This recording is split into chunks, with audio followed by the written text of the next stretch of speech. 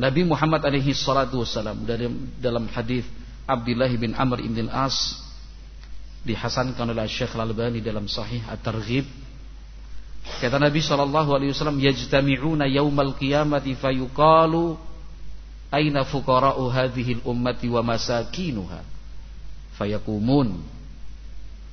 Kata Nabi sallallahu alaihi wasallam, nanti pada hari kiamat umat manusia itu akan berkumpul jadi satu. Mahsyar, ketika semua dikumpulkan oleh Allah Azza wa Jalla.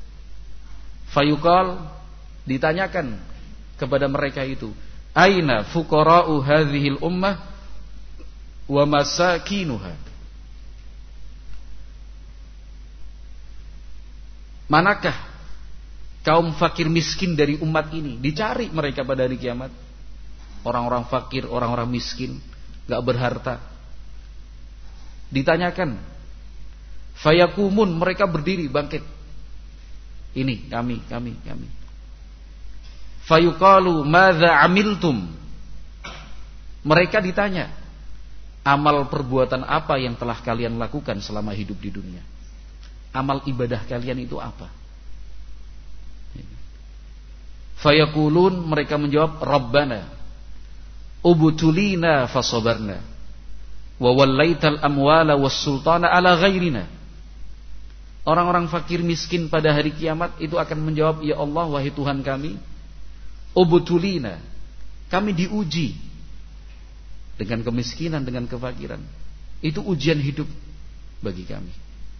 Gak punya ini, gak punya itu. Yang lain punya ini, punya itu.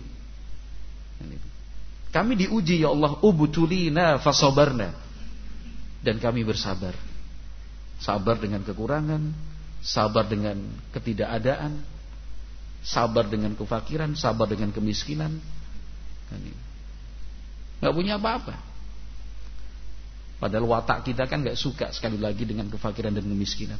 Tapi coba lihat riwayat hadis, riwayat ini, berita yang disampaikan oleh Nabi Muhammad SAW tentang orang yang fakir miskin, tentang kefakiran dan kemiskinan yang kita tidak suka itu. Mereka mengatakan, Rabbana ubtulina fasabarna, ya Allah, wahai Tuhan kami, selama hidup di dunia kami diuji dengan kefakiran, dengan kemiskinan. Fasabarna, dan kami bersabar. Wa wallaital amwala was sultana ala ghairina, dan engkau telah berikan harta serta kekuasaan itu kepada orang lain, bukan untuk kami. Sabar. Harta kami tidak punya, harta itu engkau berikan kepada orang lain, bukan kepada kami. Kami rakyat jelata, gak punya apa-apa, tidak ada kedudukan, gak ada pangkat, statusnya status rendah di mata masyarakat dan umumnya orang. Adapun kekuasaan itu engkau berikan kepada yang lain. Itu kan jawaban. Karena ditanya, madza amiltum, amal perbuatan apa yang sudah kalian lakukan di dunia. Ketika mereka menjawab seperti tadi, fayaqulullahu azza wa jalla, Allah subhanahu wa ta'ala menghukumi, sadaqtum, benar kalian. Artinya jawaban itu benar, jujur, bukan berbohong. Sadaqtum fayadkhulunal jannata qablan nas. Lalu kata Nabi sallallahu alaihi wasallam, fakir miskin, orang-orang yang fakir, orang-orang yang miskin, yadkhulunal jannata qablan nas, masuk surga sebelum orang-orang. Dipersilahkan untuk masuk surga dulu, lebih awal dibandingkan yang lain. Wa tabqa shiddatul hisabi ala dhawil amwali was sultani. Kata Nabi sallallahu alaihi wasallam, sementara sulit beratnya hisab, perhitungan itu akan masih ada dan terjadi untuk orang-orang berharta dan berkuasa saat hidup di dunia. Nabi alaihi salatu wasallam menyatakan, kalian gak suka dengan kemiskinan, padahal kemiskinan itu lebih mudah ketika penghisaban nanti pada hari perhitungan amal perbuatan semuanya. Jadi syiddatul hisab, sulit dan beratnya hisab itu tabqa, Ada. Dan tersisa untuk siapa? Ala dzawil amwali was sultan. Untuk mereka yang punya harta, berkuasa saat hidup di dunia. Masya Allah. Itu kan kasih sayang Allah. Kalau kita jalani, kita hadapi dengan sabar, lebih cepat masuk surga. Yang lain yang hartanya banyak, ya harus menghadapi hisab lebih. Karena ditanya, harta itu dari mana? Cara engkau mendapatkan dan memperolehnya seperti apa? Harta yang engkau punya itu untuk apa? Engkau habiskan buat apa? Jadi semakin banyak hartanya, semakin banyak jawaban yang harus kita berikan. Orang yang berkuasa juga seperti itu. Tidak sedikit orang iri. Kenapa? Yang lain punya jabatan, saya enggak. Padahal saya ikut merintis dari pertama loh. Saya lebih banyak prestasinya. Saya lebih senior. Tapi kenapa dia yang naik pangkatnya, ini jabatan kedudukannya, berkuasa? Banyak orang iri. Bahkan saling jegal menjegal, potong memotong. Bahkan menusuk dari belakang. Teman dekatnya aja jadi korban. Supaya apa? Supaya dia yang naik, yang lebih berkuasa. Perlombaan untuk memperoleh kekuasaan itu, ambisi dan ketamakan pada kekuasaan itu membuat gelap mata, buta, sehingga tidak kenal halal dan haram lagi. Apapun dilakukan yang penting dapat kekuasaan. Ya semakin besar dan semakin tinggi kekuasaannya, ya maka hisabnya juga akan semakin berat. Ya. Kalau udah berkuasa pengennya selama-lamanya berkuasa. Gak pengen 1 periode, pengennya 2 periode. Seandainya pun ada kesempatan 3 periode, pengennya 3 periode. Bahkan sematinya kalau bisa.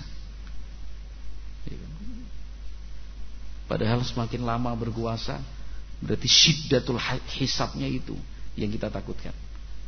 Nabi menyebutnya dengan syiddatul hisab. Hisabnya itu syadid, berat. Adapun orang fakir miskin, gak punya jabatan apa-apa di dunia, belum. Yadkhulunal jannata qablan nas. Mereka masuk surga sebelum orang-orang, sebelum manusia lainnya.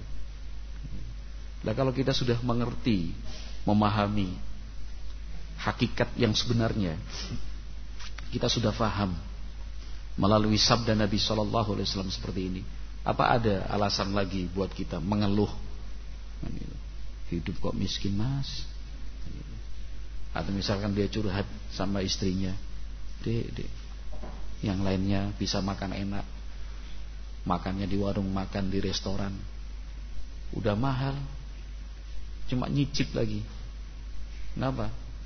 Gak dihabisin, masih layak makan, dibuang ke sampah.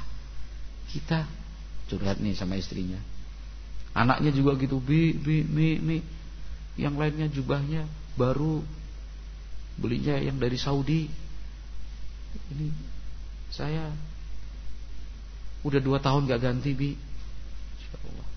Susahnya luar biasa, ya kan? Yang lain masak nasi sampai basi, nasinya itu basi karena gak dimakan. Udah masak tetap aja jajan. Udah masak padahal, atau masak terlalu banyak, gak pakai perhitungan, pokoknya masak aja sampai basi, dibuang-buang. Yang lain Allah uji dengan kemiskinan, dengan kefakiran, ya kan? Makan aja untuk beli beras kadang-kadang hutang, bayarnya nanti hari Sabtu karena gajiannya mingguan. Dia tukang buruh bangunan, ya. Itu terjadi, betul-betul terjadi. Tapi jika keimanan yang berbicara, kesabaran itu menjadi landasan kita berjalan, luar biasa kan? Menjadi orang yang beruntung insyaallah, hamba yang berbahagia. Nabi mengatakan yadkhulunal jannah qablan nas. Kaum fakir, kaum miskin akan masuk surga sebelum orang-orang. Sebelum orang-orang. Maka ikhwati fillah rahimani wa rahimakumullah, pada kesempatan yang singkat berbahagia ini, hanya itu yang ingin saya sampaikan. Artinya sebagai ahlu sunnah, sebagai salafiyin, kita akui dan kita sadari terlalu banyak ujian-ujian hidup ini, ya, terlalu banyak. Nah, sampai mereka yang tidak mengerti akan menganggap bahwa dengan menjadi salafi maka kesempatan untuk jadi kaya raya itu tertutup. Kenapa? Pekerjaan harus pilih-pilih. Udah karirnya bagus, kedudukannya lumayan, gajinya gede, setelah ngaji ngundurkan diri. Kenal salaf, kajian-kajian salafi, ahlu sunnah, kemudian pensiun dini. Ditanya kenapa? Aduh, susah, ikhtilatnya. Hampir tiap hari ketemu satu ruangan, rapat, mau gak mau harus ngobrol, diskusi. Bahkan udah sampai di rumah pun telepon-teleponan sama teman kantornya, perempuan, masih muda lagi. Berat, akhirnya mengundurkan diri. Nah, yang satu mengundurkan diri kenapa? Sering dimarahin atasan, sering dipanggil, katanya jenggotnya harus dicukur. Akhirnya memilih mengundurkan diri. Kenapa mengundurkan diri? Dengan tingkatan seperti saya ini, mau gak mau harus ikut meeting, rapatnya bukan lagi di kantor, tapi di kafe, yang penuh dengan musik, pelayannya seperti itu, yang dijual minuman keras, khamr. Menghindar gak bisa karena udah tingkatannya seperti saya. Ya udah mundurin diri. Yang sana ngundurin diri kenapa? Keluar dari pekerjaannya. Sholat wajibnya itu, Masya Allah Ustaz, terbengkalai. Sholat wajibnya itu. Ada aja kegiatan aktivitas yang membuat kita terhalang dari sholat 5 waktunya. Kenapa kamu keluar? Anak istri terbengkalai, Ustaz. Berangkat pagi, pulang malam, jarang ketemu sama anak, ya kan? Bisanya cuma marah, bisanya cuma emosi. Kenapa? Karena tuntutan kerja yang luar biasa seperti itu. Dan seterusnya dan seterusnya. Ya banyak kan. Itu salah satu contoh aja. Ada anggapan kalau udah jadi salafi akhirnya gak boleh kaya. Kenapa? Pekerjaannya pilih-pilih. Yang udah kaya raya aja akhirnya jatuh miskin. Kenapa? Keluar dari pekerjaannya. Sampai sekarang belum menemukan profesi baru, sehingga dananya, tabungannya berkurang sampai jatuh miskin, belum dapat pekerjaan yang layak juga. Sabarlah. Jangan dianggap itu sebagai penderitaan, jangan dikira itu sebuah kesengsaraan, tapi berfikirlah dengan baik, positif, husnudzan kepada Allah Azza wa Jalla. Itu adalah cinta dan kasih sayang Allah Subhanahu wa ta'ala. Kita dimudahkan jalannya supaya hisab pada hari kiamat itu mudah.